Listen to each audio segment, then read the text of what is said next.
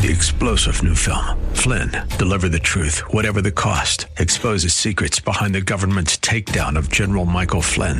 Flynn knew what the intel world had been up to. He ordered the first audit of the use of contractors. This set off alarm bells. He told the truth. He was the most dangerous person for Donald Trump to hire. They had to get rid of Flynn.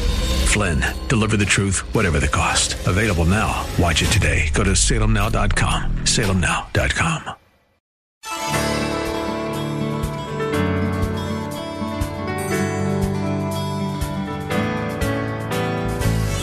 Hello and welcome as we lift up Jesus with Pastor Dudley Rutherford. I'm Kyle Welch. It is recorded in the book of John that Jesus once said, "If he is lifted up, he will draw all people unto himself." Christ's death, resurrection, and ascension are all linked to this glorious exaltation, and it is a call made to the entire world. No class, social status, race, or gender is excluded from this declaration. That is why we lift up the name of Jesus on this program every day. Our teaching pastor is Dudley Rutherford, and we join him right now with today's message. In our text today, 2 Corinthians 2, it tells us that we as Christians have a distinct fragrance. I know that might sound strange, but as a Christian, you have a distinct fragrance. We call it smell fingerprint, if you will. You say, what's that smell? Write this down. It's a fragrance of perpetual victory. But chapter 2, verse 14 says, "But thanks be to God who always leads us in triumphal procession in Christ, and through us, those of us that are saved, spreads everywhere the fragrance of the knowledge of God." Verse 15 says, "For we are to God the aroma of Christ among those who are being saved and those who are perishing.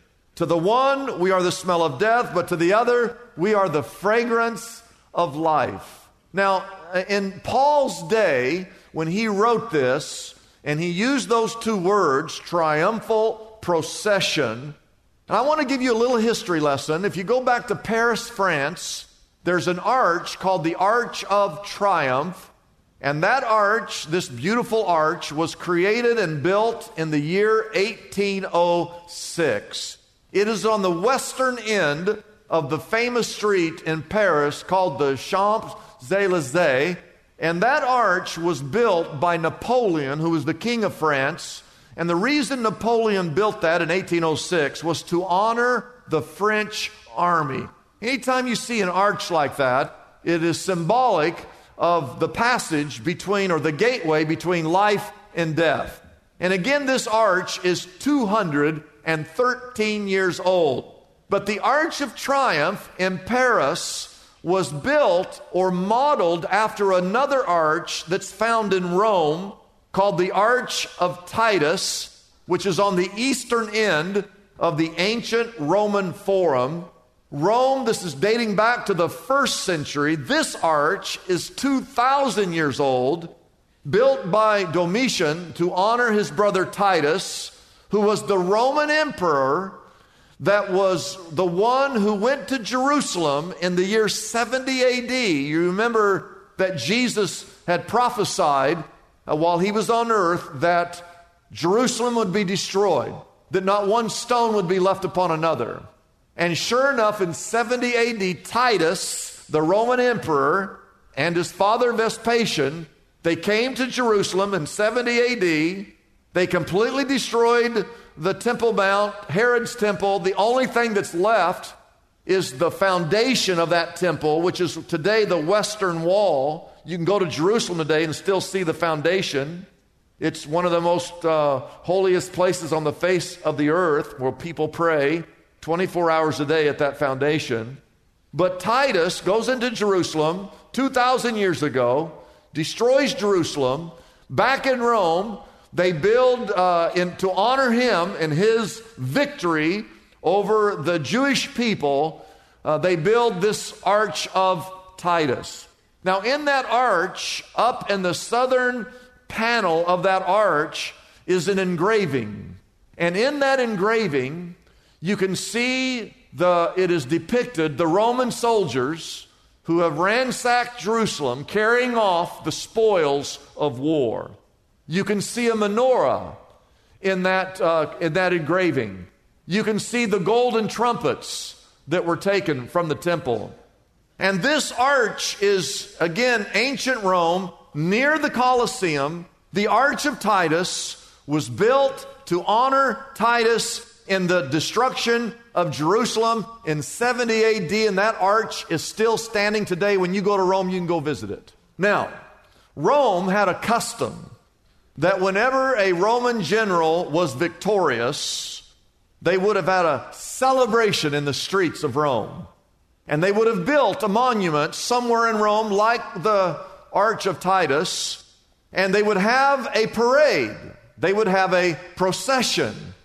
And in this parade or this procession, the winning, say the word winning, the winning general would come walking in or riding in on a white horse. And behind him would be a parade. You'd have the winning general on the white horse, but the losing general would be stripped, would be chained, would be humiliated, and would be dragged behind him on the dirt through the streets of Rome. But out in front of the parade, they would have a herald, an announcer who would say, hey, we're having a procession, we're having a parade, Rome has won again. And there needed to be a herald, a runner to share the good news that Rome has won. And the idea was this: if you had a parade to show that the general had won, it was a picture that all of Rome had won. And in our text, stay with me, in our text in chapter 2, Paul, the writer, is the herald. He's the announcer. And what he's announcing in verse 14 is that Jesus has been victorious. And it's the idea that if Jesus is victorious, then all Christians, all believers are victorious as well.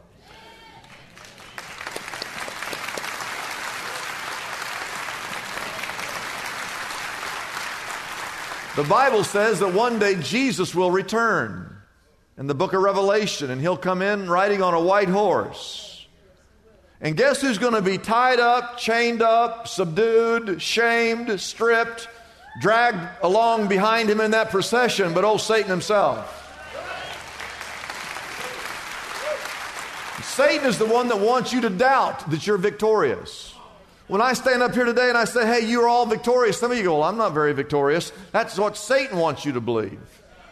But the Lord wants you to know, and Paul wants you to know, that if you're a believer and you are in Christ, that you have perpetual victory through Jesus Christ. Now, number one, write this down. Who is the dynamic author of this victory parade? Make no mistake about it. The only reason we're victorious is because of the risen Christ. Your victory is in Christ. It's not because we've had some successful general.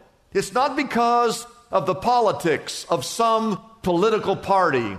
Your success does not come from the size of your bank account. Your success is not because of your good works. Your success is not because of your good looks. Your success, your victory comes because of what Jesus Christ did for you on the cross.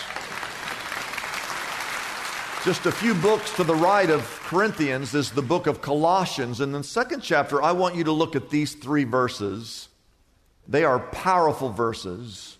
Paul wrote to the church in Colossians, when you were dead, everybody say dead. You got to think about this. When you were dead, lost, gone, everyone in the world given up on you, because of your sins and the uncircumcision of your sinful nature, God made you alive with Christ. He forgave you of some of your sins or all of your sins. He forgave you of all of our sins.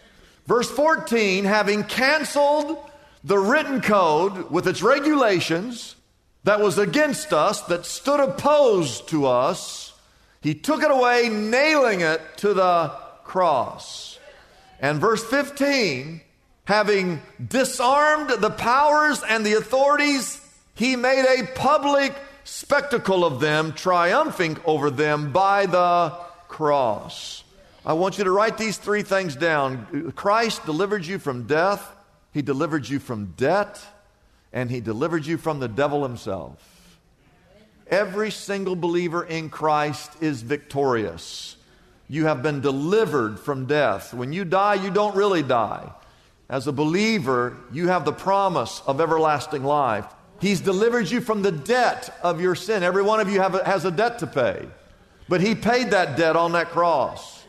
And He delivered you from the devil. Number 2 on your list, the second point, is the dynamic arena of this victory. Yes, I want you to know who the author is, but I also want you to know the arena.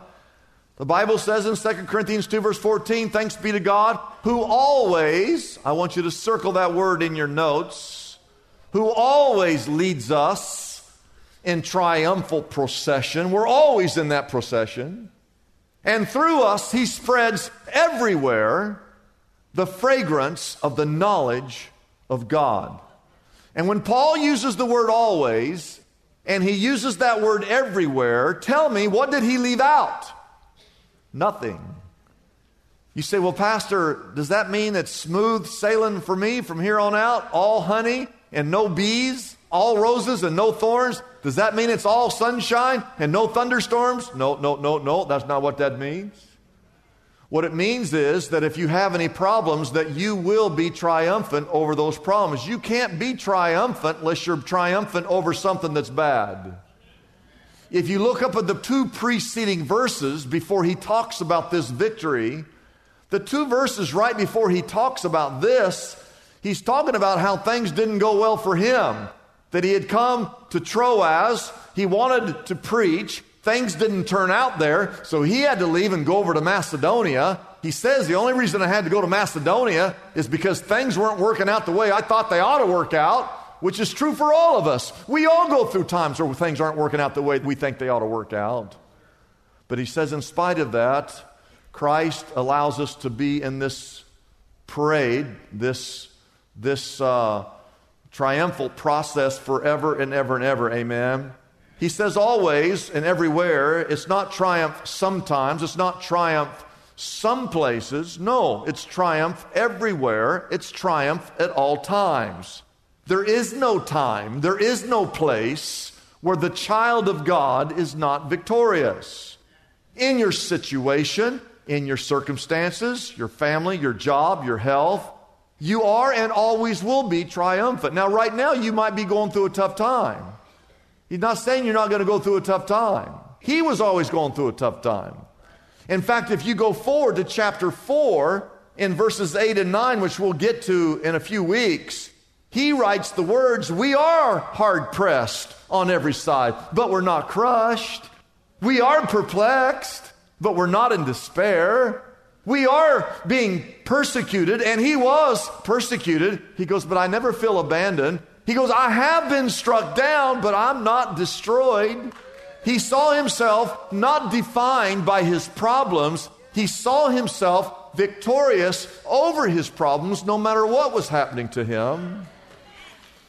I'm talking to people here today who are in some serious trouble. A doctor who comes and says the cancer is malignant, and unless you get a miracle, you're not going to live.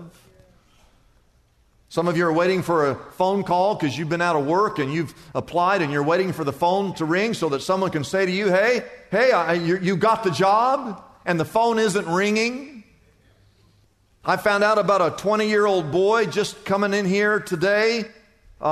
His sister goes to our church, and he's 20 years old, and he just committed suicide. And got a call that the police officers were on their way, and they couldn't find him for a while. She just found that out today. Some of you are going through a time where your children have gone astray, and I would tell you as a parent, there is no greater pain than when a child goes off into the to the world and lives a way that does not honor you as a parent, does not honor God as our Heavenly Father, and some of you are here today and your heart is broken because your son is on drugs, or your daughter is out in places she shouldn't be. Some of you are going through a time of discouragement. Some of you are going through a time of depression right now, and you say, well, Pastor, you call that victorious? No, but your victory is coming. It is coming. It's like being in a wrestling match with the devil, and the devil threw you on your back, and your shoulders are pinned to the mat, and the referee's counting to 3, and he goes 1, 2, and right when he says 3, the Lord gives you just enough strength to get that one shoulder off the mat and get you back in the match. And it's just a matter of time before the Lord flips the script and you pin the devil and you have victory over him. That's what's coming your way. It's like being in a boxing match and all of a sudden the devil gives you an uppercut, knocks you out. And the referee's going to count 10, a 10 count. And he gets to 1, 3, 5, 6, 7, 8. And right when he says 9, right when you get ready to say 10, you kind of wake up and stand up. And the referee's checking you. And he says, okay. And the devil was over there thinking, man, I thought I knocked that guy out. And the Lord said, no, you didn't knock him out yet. Your day's coming. And the Lord flips the script and you end up winning that battle. That's what's going to happen.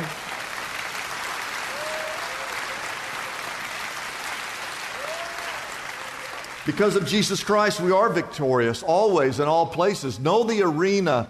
Know that there is nothing that you go through in this life that God will not ultimately give you victory over. And number 3, as we close, you have the author, the arena. Write this down. You have the dynamic aroma of this victory. Oh, winning smells good. There's something about winning that just smells good, doesn't it? The Bible says in verse 15 that we, those of us that are Christians, are to God.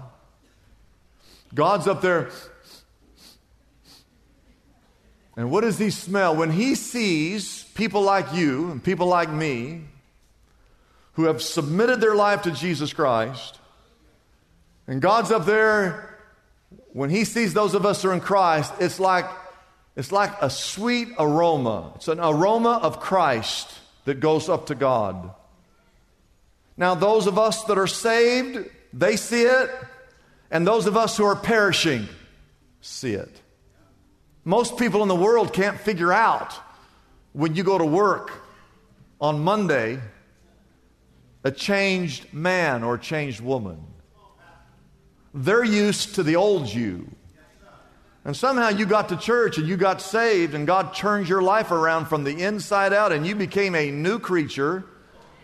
And of course the saved, we recognize, hey, here's another brother, another sister. The saved, they look at that kid, well, what happened to you?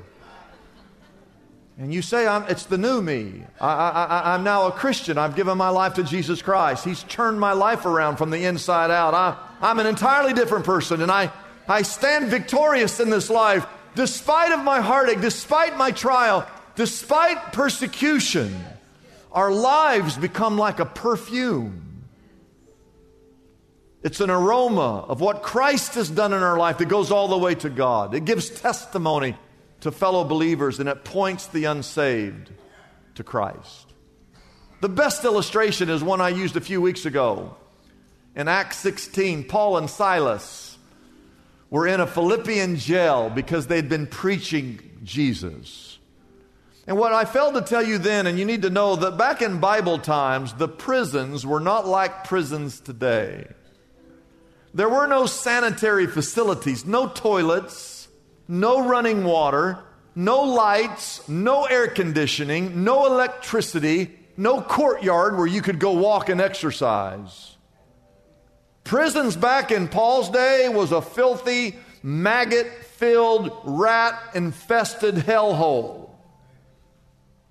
And they're in there having been stripped and beaten at midnight.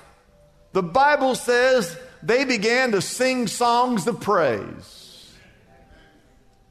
And they're in that prison, that hellhole, and they're singing at midnight songs of praise. And that praise is like an aroma that goes up to God up there in heaven. And he looks down and he calls an angel over And he says, angel, I want you to go down there and shake that place. And there's this earthquake. It's the first ever jailhouse rock. And the prison doors swung open. And the security guard, the jailer thought that all the prisoners had escaped. And so the Bible says he'd actually taken a sword and he was about to kill himself. And Paul, in Acts chapter 16, verse 28, says to the jailer, don't harm yourself. We're all here. We're all here. We're all here. None of us have left. And you see that praise that went to an aroma up before a heavenly Father? That jailer was listening to all that praise as well. And when they failed to leave and they stayed, even though they could have left, that jailer ends up asking that question, what must I do to be saved? You see, friends, in this life, we are witnesses for Christ. Our hearts that have been changed, our attitudes, our lives, our families are all a part of the evidence that speaks to a lost and dying world. And I would tell you that the city in which we live is full of so many problems that what this city needs to see is a group of people whose lives have been changed by the power of God. And as we live our lives and give testimony to what Christ has done in our life, it goes as an aroma up to God. He smells, oh, this is what Christ has done, but also our neighbor, our fellow employees, our school, our classmates, those that we work with, live around. They see the difference in our life. And verse 16 in the Bible says, to one, we are the smell of death, but to the other, we are the fragrance of life. And life begins, I want you to write this down, life begins, it happens when you understand Jesus Christ as your Lord and as your Savior. It all begins there. When you turn your life over to God and let God do His thing in your life. You realize there wouldn't even be a need for a police officer if you and I just did the right thing each and every day. It wouldn't even be a need for a police officer. But there are so many people doing wrong things in this city, we have to have a police force just to keep us in check half the time. Amen? But when God comes into your life and the Holy Spirit changes you from the inside out, you live the rest of your days just on this earth honoring God, honoring your Father, honoring His Word, and honoring the Spirit that He's placed within you. Let's stand and bow our heads for just a word of prayer.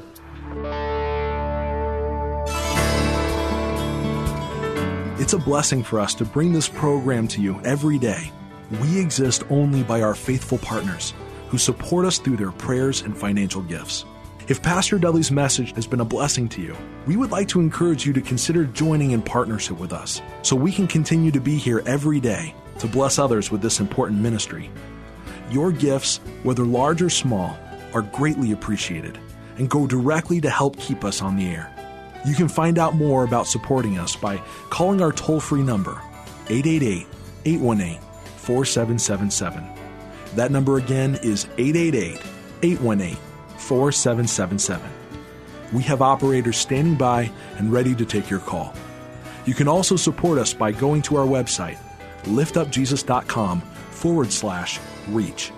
That address again is liftupjesus.com/ and then the word reach. If you're like me, you've discovered there are some books in the Bible that are not always easy to navigate through. Like, for instance, the book of Proverbs. Proverbs contains 31 chapters and can be very daunting to go through if you are looking for a specific topic. That's why Pastor Dudley has created the perfect resource to help you with the book of Proverbs. It's called Proverbs in a Haystack, and it is our special offer for everyone listening today. Proverbs in a Haystack removes the challenge of searching through the book of Proverbs. It has over 2,000 topics that easily cross-reference to the exact chapter and verse you are looking for. This invaluable resource can be yours right now for a gift of any size to the Lift Up Jesus radio ministry. You can receive your copy of Proverbs in a Haystack by calling us at 888-818-4777. That number again is 888-818-4777. You can also order this book directly from our website, liftupjesus.com. That address again is liftupjesus.com. We know you will be blessed by this unique resource created exclusively by Pastor Dudley. So be sure to call right now and ask for your copy of Proverbs in a Haystack today. I'm Kyle Welch, inviting you to join us tomorrow at this same time as we again lift up Jesus with Pastor Dudley.